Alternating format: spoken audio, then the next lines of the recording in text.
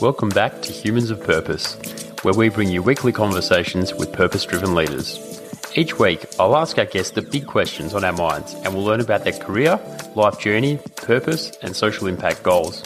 Whether they are leaders of ethical business, philanthropy, social enterprise, startups, or not-for-profits, we will discover a unique and valuable perspective.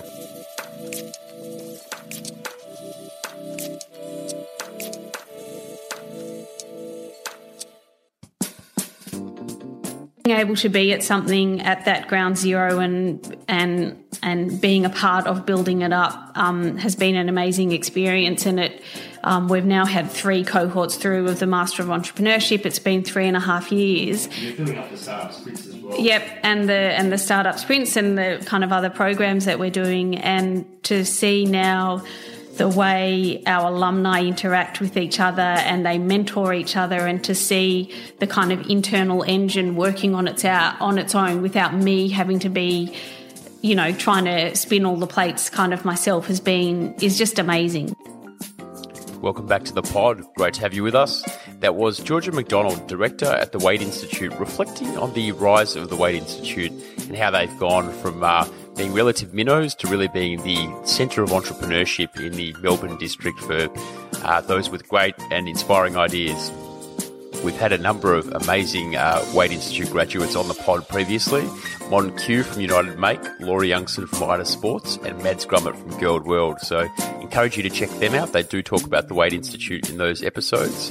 I will say that the Wade Institute have been a wonderful sponsor throughout the year for the Humans of Purpose podcast, and they offer a really unique and inspiring approach to innovation and entrepreneurship that I don't think you'll find at many other teaching institutions.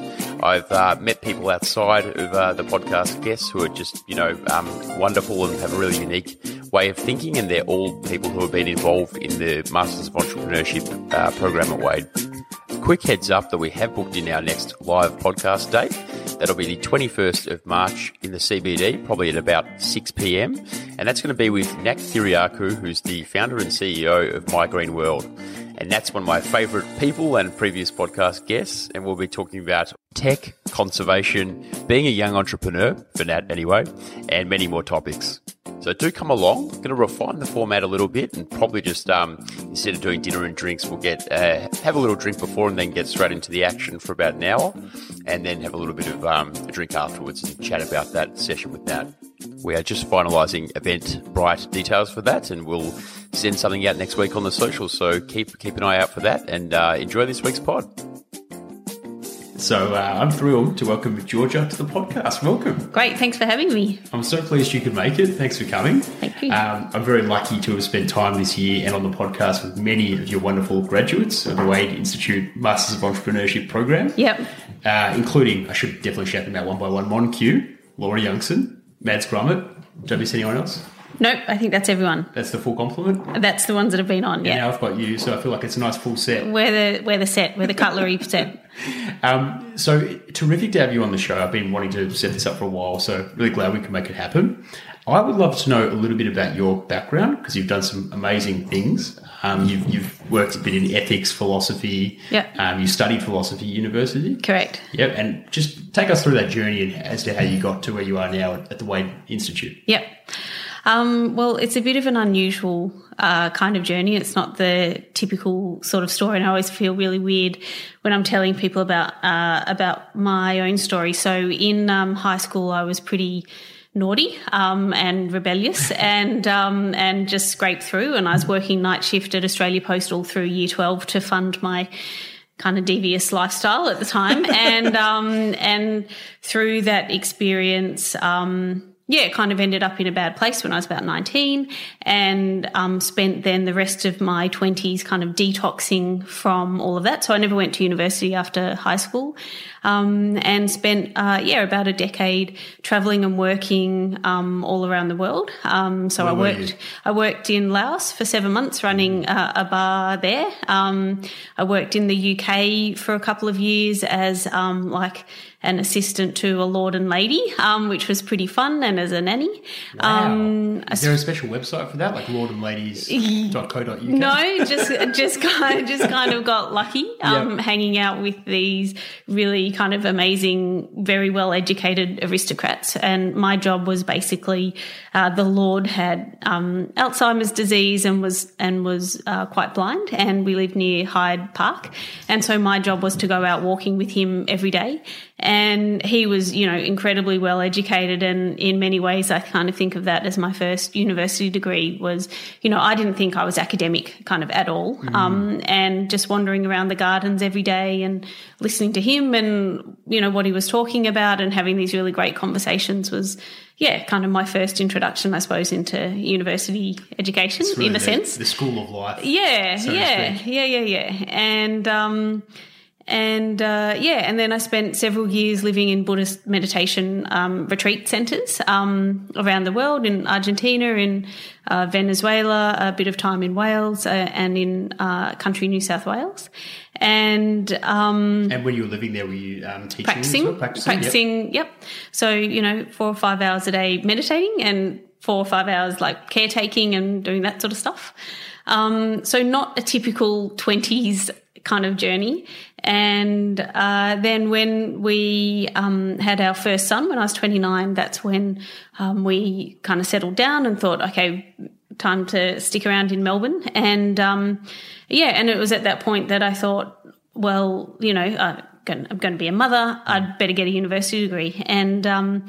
And La Trobe University very kindly let me in, and I studied a Bachelor of Arts majoring in philosophy, and ended up that I was really academic and I was a straight A student. And you crushed it. And then I did really well.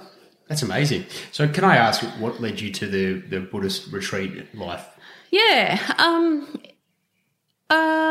Good question. I suppose I'd probably been looking for something, and I'd travelled a lot. I'd travelled through Tibet and had some pretty amazing experiences there.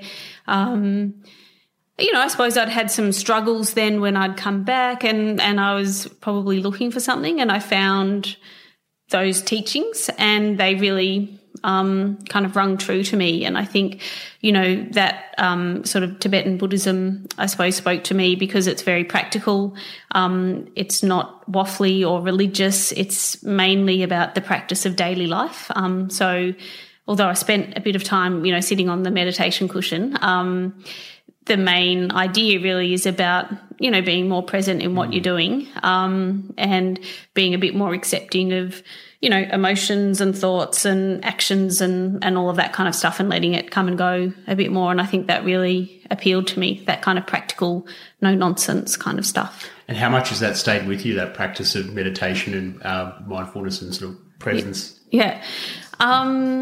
I don't practice like day to day anymore. I actually find I feel really angry when I'm sitting on like the meditation cushion. It's just kind of, I don't know, I think after kids it's kind of a bit harder.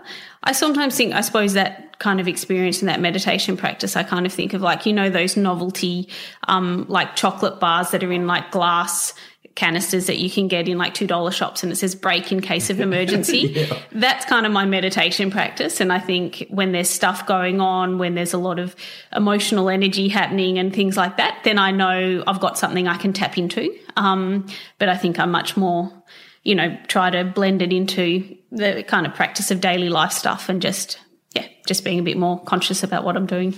And so has that brought you an ability, sort of learning that at early stage in the 20s and spending so long at it, you must have been really good at actually meditating. Can you just go back to it and you still, the skills are still there and you're able to go quite deep? I mean, meditating, it's a skill, I suppose, in the sense that you get some muscle memory around it. I don't know that there's been good or bad at it. Everybody has, the same experiences when you're practicing whatever form you're kind of doing. There are times when you feel like you're in a really pleasant state because you feel like maybe the thoughts have subsided somewhat, and maybe your ego's kind of going, whoo-hoo, I've really got this, I'm a great meditator. And then, a mozzie comes and sits on your cheek and you realise you're not so equanimous kind of after all. So I think, yes, there's maybe some muscle memory there around some of that kind of stuff, but I think also, humans have a lot of stuff going on in our heads and in our lives and things like that, and I think everybody succumbs to that stuff, and it's just the metronome kind of thing of just bringing yourself back. I've got sidetracked again, and coming back and coming back and coming back again. I don't know that you get better or worse at it. True, and I'll bring you back to that because I do want to touch on entrepreneurs' wellbeing a bit later in our conversation. Yeah. But I think you got to the stage where you hadn't had your second kid yet, but you finished uni, you've done really well in uni, and then what do you do next? Yeah, so no, I had both kids. I did uni over 8 years and a couple of lots of mat leave, and I had been working at Lonely Planet with their in their publishing and author services unit, so working with the authors that wrote the guidebooks there, and through a connection had got a job at the Centre for Ethical Leadership. And what made you interested in that? So partly because I was studying philosophy, and I'd really kind of worked out that was the thing that I really loved. Philosophy, even in my 20s when wasn't academic kind of at all. The books I read were always philosophy. So I'd kind of worked out that's what I wanted to do. And this opportunity came up as they do, like through networks. So I got this job at Centre for Ethical Leadership, which was then located at Ormond College at University of Melbourne. And I was running one of their programs there called the Vincent Fairfax Fellowship, which teaches C-suite leaders ethics. And I think for me, that was a huge eye-opener because it was the first time that I saw that, the people running kind of top ASX listed companies, the people in the armed forces, people in police, leaders in these areas were not big bad guys like out there trying to screw everyone over. They were grappling with really difficult, challenging circumstances, and they were trying to do their best, and sometimes they really mucked it up. But on the whole, I think I'd had a pretty naive view that big business was bad, and that really transformed by seeing the kind of journey that these leaders took over the course of a year studying ethics, and how much time and brain power and heartache they put into making decisions that were going to impact their customers, their staff, their shareholders and their stakeholders. And I think that really turned the corner for me around how I thought about what business was and the potential of what business could do. Well, that's amazing. And so, I mean, it's safe to say, and we could be forgiven for thinking otherwise, that perhaps big business is bad given everything we see in the media. And I think the recent, which was the Edelman Trust Barometer this year, was sort of saying trust in business is an all-time low. Yeah. So obviously there's a lot to do there. Yeah. And is it teaching the applied ethical frameworks more than sort of just broader ethics? Or what is it you so were that's teaching? what they did. Yeah. And I was only ever organising, stuff. So it was kind of around understanding some of the key philosophical thinkers in ethics and some of the frameworks you might apply and in what circumstances you might apply them. I think also coming to an understanding yourself around people tend to have a tendency to go towards some ethical styles over others, and there are, different circumstances when you're going to want to employ, a more utilitarian approach or a more, more social justice approach, or kind of whatever it might be. So I think that's kind of what they were focusing on getting them to think through that stuff. And so you go from there and teaching all these amazingly useful and relevant frameworks to entrepreneurship and startup with Wade, which is only a few years old now. Yeah. I want to ask you, and maybe this is a good time actually to ask that. What do you think are the most relevant schools of philosophy for entrepreneurs and for the startup space? Look, I don't know that I'm qualified to answer. I think it's important to think, in some ways it's a bit like entrepreneurship generally, right? You want to have a toolkit of stuff that you can use. And it's not like, okay, well, lean startup and like that's the only way you can approach a startup, or, you know, Aristotelian thought's the only way you can approach, you know, thinking about business or, you know, something like that. The more knowledge you have and the more of a practical way that you can apply some of that knowledge, then the better off you're going to be as a business person, or, you know, as an ethical kind of business person. I mean, there's businesses that have bad reputations around ethics for good reason, but I also think we sometimes kind of throw the baby out with the bathwater, and we forget that it's because of these businesses that people have a livelihood and a job, and that is a social good, and that kind of, you know, dignity of work that businesses are able to provide people is really important and is a really good thing. And most businesses take that responsibility and that obligation, I think, really seriously. Yep. But it's hard, you know. It's really hard, and I think sometimes we forget that. I think it's hard, particularly with the growing recognition that we're moving away from a shareholder value-driven model to a more stakeholder-driven value model. So recognising as key stakeholders our customers, our employees, the environment, society at large, and how we interact with these stakeholders, and probably does add layers of complexity to how we form business decisions. And do so in a mindful way. Yeah, I think that's really true. And I think it's really interesting to watch as companies move from startups into companies, and that they will often coalesce around the same problems that big organisations have been having for 150 years. And I'm not sure I've got the answers to that stuff, but, you know, it's not easy. The Stoics are very popular right now in the startup and entrepreneurship space. Do you have a take on that school? No, and I didn't know that was even a thing. I think I tend to be a bit more head down in the, I don't know. The trenches? I'm in the trenches. I think I'm not probably as aware of what's going on outside. Well, I think the thinking around that is teaching people not to understand failure in a more rounded way as a sort of temporary state rather than a final condition would be one thing, and just having mental strength and resolve to keep on pushing through challenges, seeing challenges as growth rather than as inevitable signs of failure. Yeah. Look, and I think that's really good. You know, it's great that we talk about failure and that we're more accepting of it. But I think also, like, you know, it hurts, you know, and it doesn't feel pleasant, like being in that state. And I sometimes think what's prepared me best for entrepreneurship is that I spent so many years as, you know, a bit of a screw up and a dickhead at school and in my 20s, that I feel like I was really very well used to not being good at stuff for a very long time. And in some ways that's helped. So I think, you know, the stuff around failure, you know, good to acknowledge, but and good to, you know, work on how you can learn, you know, from those failures. Like, failures for its own sake is not good. Losing people's money is not good. Letting down your customers and your consumers are not good things. It's a fine balance because I think really you do see a bit of glorification of failure lately. Like in the startup world with sort of fuck up nights and whatnot and all these kinds of things. And you got to think, it's great that we're talking about failure more.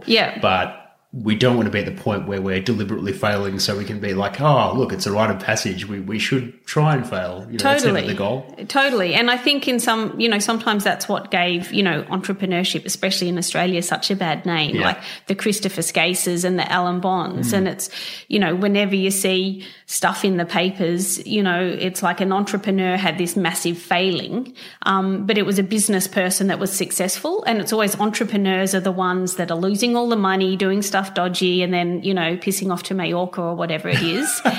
And, you know, and so I think we've kind of got to be careful with some of that stuff. But like with all these things, I think it's often a pendulum sort of thing, and you've got to push it right out this way just to get it back on the radar, and then you kind of find a better middle ground.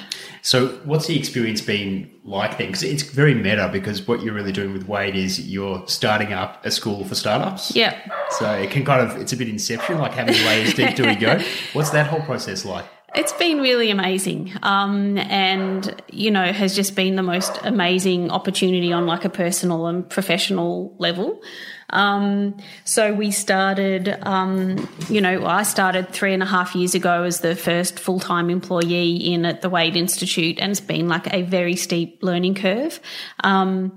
When I started, we had no students, no faculty, no building. The academic board hadn't approved the Master of Entrepreneurship yet. And so, there was a hell of a lot of learning to be done, and it really tested my entrepreneurial skill set. Sorry, it's really hard to concentrate when your dog is right here. He's just saying hi. He's very interested in the conversation. Yeah, he's great. He likes the meta kind of stuff.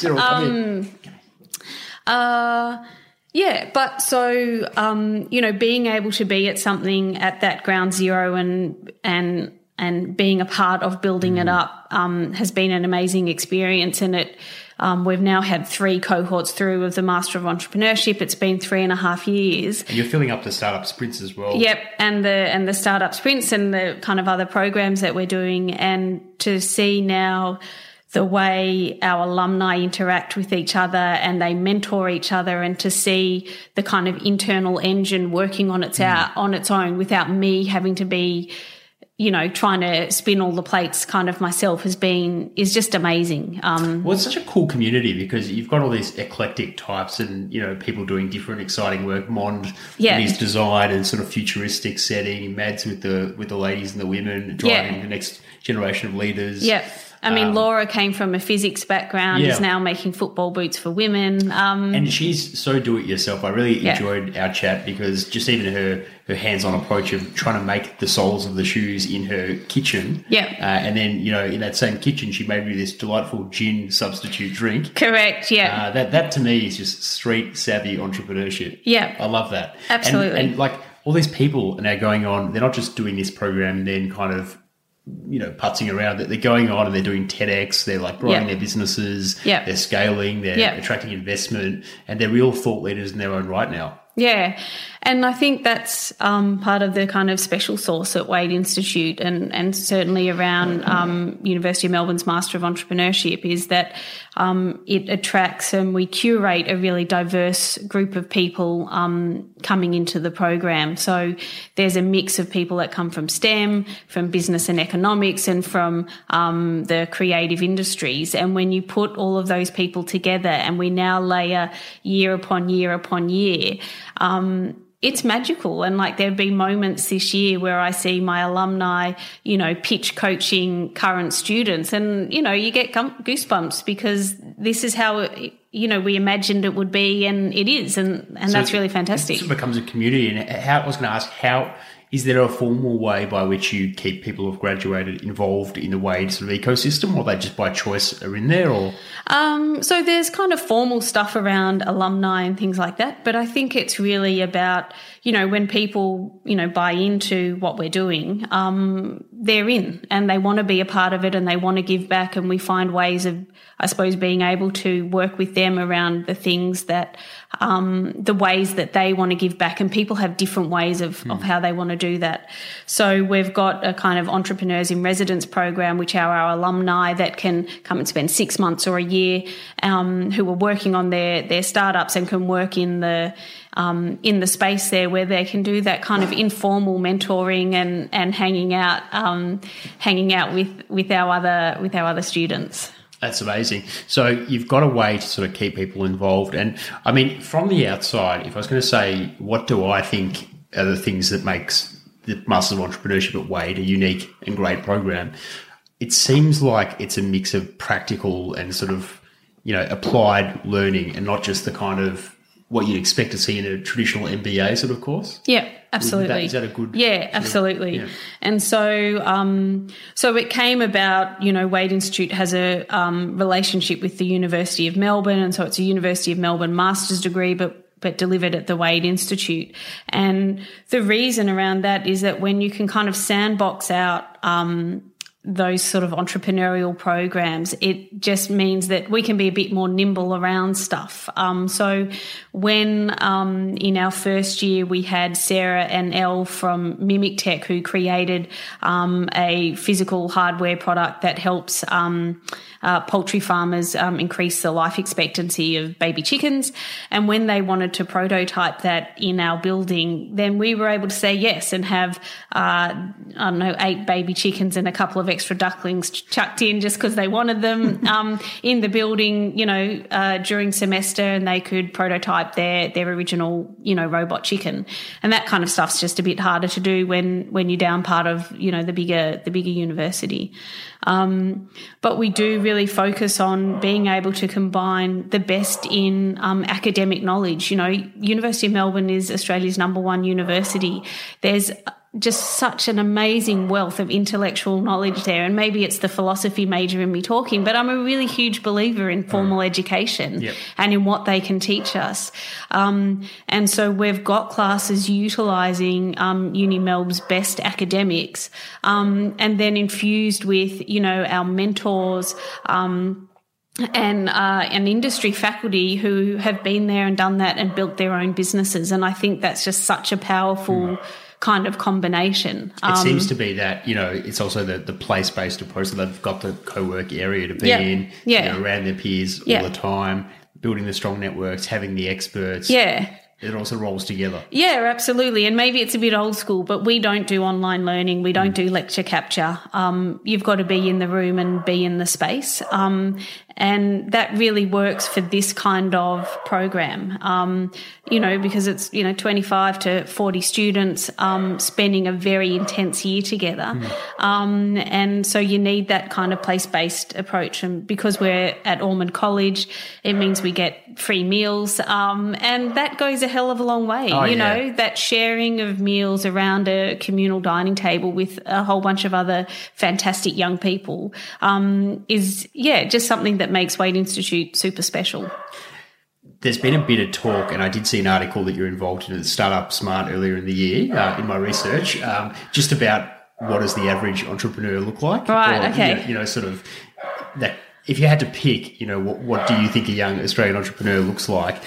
Most people would probably think it's a 24-year-old young white guy or something who just wants to do a startup. Yeah. But that's not actually the experience that you have. Not at all. Not at all. I'll have to try and remember what I told them. Well, I'll give you a problem. It was basically what you were saying, I think, was that really a lot of people in their, first-time entrepreneurs are often in their early 40s. Yeah.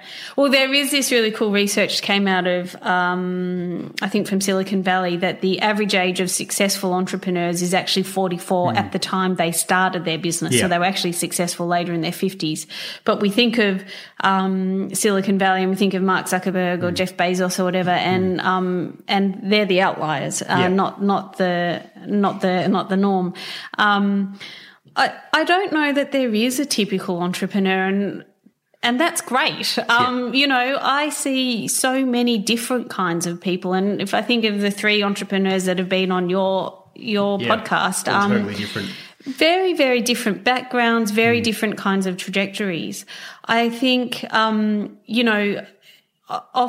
I'm inclined to say that people who are a bit older, the average age in our cohort is 28 or 29. Yep. And people who have had kind of 5-10 years of work experience often have richer problems that they're able to look into being able to solve. Yeah. And so I'd love to say, older, makes for better quality kind of startup ideas, but even that's not true. Sarah Last, who started, the robot chicken, was straight out of vet and ag science undergraduate degree at Melbourne Uni and was 22 when she came through the program, and it's probably the single most successful piece of IP that's come out of Wade Institute. So there is no norm, and that's what's really fantastic about entrepreneurship. I think,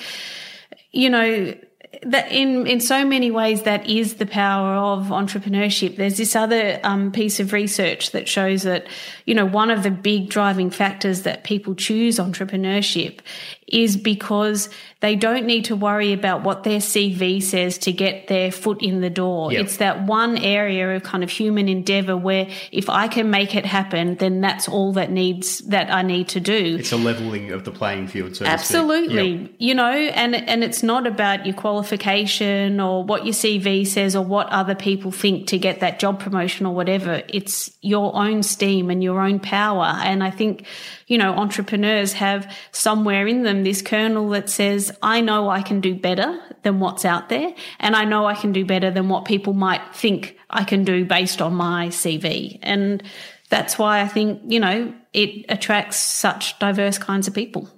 That's very, very well said. There must be some things that we can deduce from the study or the teaching of entrepreneurship over long periods, or a few things that are really important for entrepreneurs to have as kind of learnings or ideas about business in the world. If you could distill just a couple of things that you think that the modern day Australian entrepreneur needs to know or needs to know about as a sort of area. Yeah. I think number one is that you learn through entrepreneurship, not about it, that you need to be doing something and taking those next steps.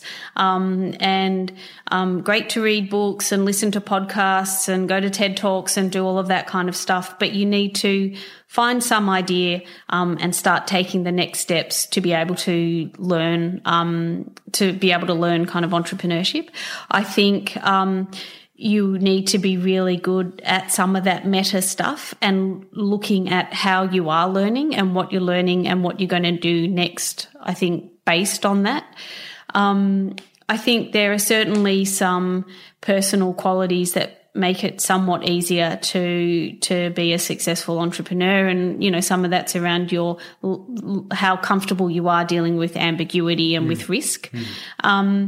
But there's no like killer, well, no, it's not going to work out for you. I think you've got to have a really high level of self-awareness around who you are and what you're good at and what you're not good at. And I think that can be something that's really difficult for people to do. I think often, especially around gender, you know, you see maybe more blokes who spend a bit too much time thinking about what they're really great at and can't see what they're not good at. Yep. And women, on the other hand, spend too much time thinking about what they're not good at and not at all about what they are good at. And you need to find that middle ground if you're going to be able to keep moving forward.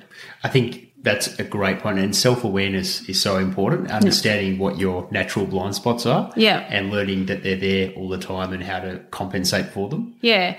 And like that stuff's really hard, one, to face it when you see it. And I think that's why the cohort and your tribe of people are so important, because they can mirror back to you, you know, some of those truths in a way that you've got like this trusting environment where you're happy to hear what it is that they're saying. Another thing that you mentioned in this interview from a while back was just around people skills. And I suppose it ties into like a pet love of mine at the moment is how to collaborate well. So we all know that collaboration is important. It was the buzzword of probably the early 2000s there for a little while. But how to do it, it seems like a real challenge for most people to effectively do partnerships and collaboration. Do you have any ideas around that and what might be good ways to go about that? Yeah. I think that's a really interesting topic, and it's funny. I think, you know, I don't know, I did 10 or 12 interviews today for students for next year, and we always talk to them about either group projects they've done or work in teams and how they've collaborated, what they do and things like that, and what would they do differently. So many times just today I've heard people talk about communication and how important it is. And we're not taught a whole lot about communication skills that we really should be, you know, around how do you give feedback, how do you, you know, talk about what it is you need and what are the issues kind of facing you. I think around collaboration, I think the other thing around kind of communication when you're thinking about collaborating with other people is how well you listen. Like really listen to what is it that other person wants, and where can you find value in what they're wanting from what you're wanting. Yes. And so I think that really radical kind of being open to hear what it is they're saying and not trying to impose on what they're saying something that you'd like them to be saying. Which is so easy to do, and you sort of see it happen all the time with these poor email exchanges that are just like, oh, how do I end up being roped into doing something that you want when you're meant to be helping me with something? I think absolutely. But I think also I know I do it heaps when I'm interviewing people for jobs because I want to like them and I want them to be really good at whatever it is. And so I'll hear things that I know are not congruent with, you know, being successful in a role. And in my mind, I can hear the script saying, oh, yes, but I'll just teach them this or such and such will happen or maybe it won't really be like that. And so I think we're often not good at really listening. And I think that's really important. So active listening, but the other thing that you mentioned earlier that I really liked was trying to understand what the other person wants or needs as part of that that relationship. Yeah. And sometimes I suppose other people as well aren't good at being able to articulate what they want or need. Yeah. And so you need to be willing to kind of go into those conversations and help draw it out. But then again, sometimes when you ask people what they want, they'll tell you something that's not what they want at all. Totally. So it's a bit of a paradox. Yeah, but this is the entrepreneurial thing, right? You know, it's not the customer's job to know what they want, and maybe that's the same when you're kind of collaborating with people. But. Do you ever hear the that famous Ford quote from the 20s? He said, if you asked the people what they wanted, they would have said a faster horse. Yeah, I think it's not true. I don't think he really said that. So? But I know, good quote. We'll fling it around. And I think, you know, we're strange beasts. Yeah. It's the human condition. Correct. Yeah. So fascinating discussion, and I think we've touched on a couple of key areas. I am keen to understand a little bit more about what inspires you, because you've led an amazing life. I think some of your travel and your experiences in Buddhist study and deep meditation. What do you do at the moment for your own growth and learning, given that you're responsible, you're the shepherd for such a big flock? Yeah. I don't know that I'm a shepherd for them. I don't know how they'd feel about that terminology. But look, I suppose I'm pretty old school. So I read books. I am really passionate about education, and so I read mainly books around kind of educational philosophies. Although at the moment I'm reading Guns, Germs and Steel, which is really amazing. Is that Jared Diamond's book? Yeah, which is really cool. But in general, I probably still stick with kind of, you know, nonfiction philosophy type kind of books, and I try to read things that I'm not necessarily going to agree with, to understand them, what it is, what are the philosophies that I do think work and why, as opposed to, you know, someone else's kind of arguments. It's extremely academic to read an entire book of an opposing view that you don't agree with to get to maybe it is. I mean, I'm not an academic. No, but I'm just saying that approach is very, I'm impressed by the rigor of that, because most people would say, I'll read news from a source I don't like, one article, but I'll look. It's impressive. I don't know, but it ends up being boring if you just read stuff that you agree with all the time. Like I could have thought that myself. Yeah, you know. People are trapped. So many people are trapped in them. Yeah, and I think, that's boring. You know, you want to be challenged. Like you want to challenge your thinking and you want to understand why you think that stuff. I don't know, for me anyway. So you're a big reader. Do you listen to podcasts? Do you have any news sites that you like or blogs? Look, what do I'm not huge on podcasts. I like Reid Hoffman's Masters of Scale. And so I'll listen to that every now and again. You know, I read I feel very old. I read like the AFR and the Oz, you know, on my iPad in the morning. Other than that, I don't really. And I think for me, I suppose I've tried to lessen the size of the pool of information sources and try to narrow it down to more things that I know I am specifically and ongoingly kind of interested in, because I felt, I suppose, otherwise that hours of the day were going down, various rabbit holes that, nothing's ever a waste of time. You always kind of utilize stuff, but I kind of felt like it probably need to be condensed a bit more. And I suppose that's why, I stick more with kind of books and then reading the paper to know what's going on. Yeah. That's good. And do you have any tips around what productivity hacks that you use yourself that you might want to share with any budding entrepreneurs out there? I think the best thing I've done this year was that I removed from my phone email, Facebook, Instagram and Twitter. And so I can look at those things on an iPad or on my desktop, but I find that I just don't as much. And that's been amazing because it means that when I sit down to do emails or whatever, I'm actually sitting down to do them. And I don't know if you've got, I was just such in the trap that I just check my emails all the time on my phone, waiting. I'm terrible because I actually like it. I get that neural stimulation. Right. Like when I see I get an email, I get excited. But I never answer them. Like I check them on my phone. Yeah. I would never answer an email on my phone. So then I'm just thinking about an email I'm not even doing anything with. So that's been really good.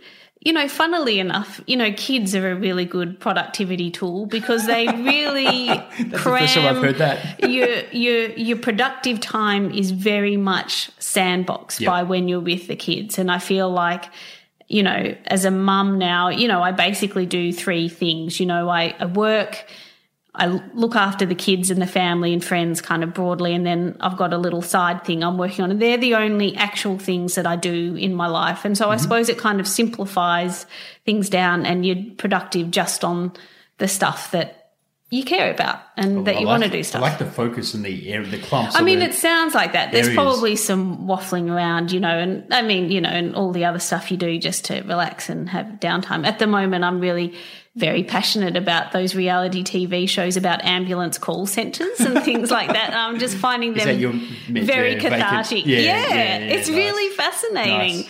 So, loving those. Yeah, I love those shows. I'm into TLC shows at the moment. It's horrific. What are TLC shows? Really trashy American lifestyle channel shows that I download. Yeah, Extreme Cheapskates. If you haven't watched that, it's incredible. This is sounding up my alley. Yeah, okay. We'll have to chat more about it afterwards, but very humiliating examples of couples who will go to all kinds of socially embarrassing lengths to save a few pennies. Right, okay, I was big into Married at First Sight and stuff like that. Stuff. A bit of awkward reality TV. I find that stuff really can reset my brain, so I try and make a bit of time for it. I just think it's fascinating. I get so addicted to their lives and what they're doing. Yeah. It's amazing stuff. Yeah, it's good. Okay, well, this has been an amazing chat.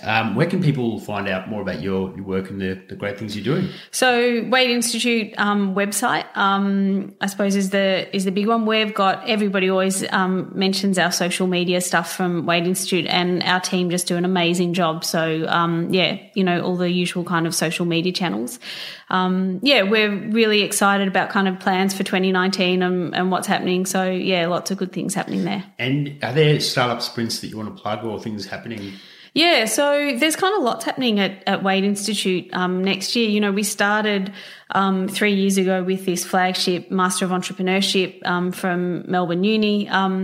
Next year, we're adding to that. We've got a program in investor education that's funded by Launch Vic. We'll be running a couple of startup sprints, which are a kind of try before you buy for the Master of Entrepreneurship. So you can come along and have a weekend building a startup with us. And we're also launching a new program in teacher education. So teachers from prep to year 12 who want to understand a bit more about some of the kind of entrepreneurial skills and how they might embed that in their curriculums. We're going to do a really fun, practical, very hands-on teacher professional development program next year, which I'm really looking forward to. Amazing. Yeah. So I will get asked this, and you're welcome to share if you want. Can people reach out to you on social media? Totally. Yeah, totally. Probably LinkedIn. I mean, my email address is up on Wade Institute, and always happy to have a chat with people. And people can apply, our listeners can apply if they're interested in doing any of these programs via the Wade website? Yep, absolutely. Terrific. Well, thank you so much for coming on the show. Thanks a lot for having me. Pleasure.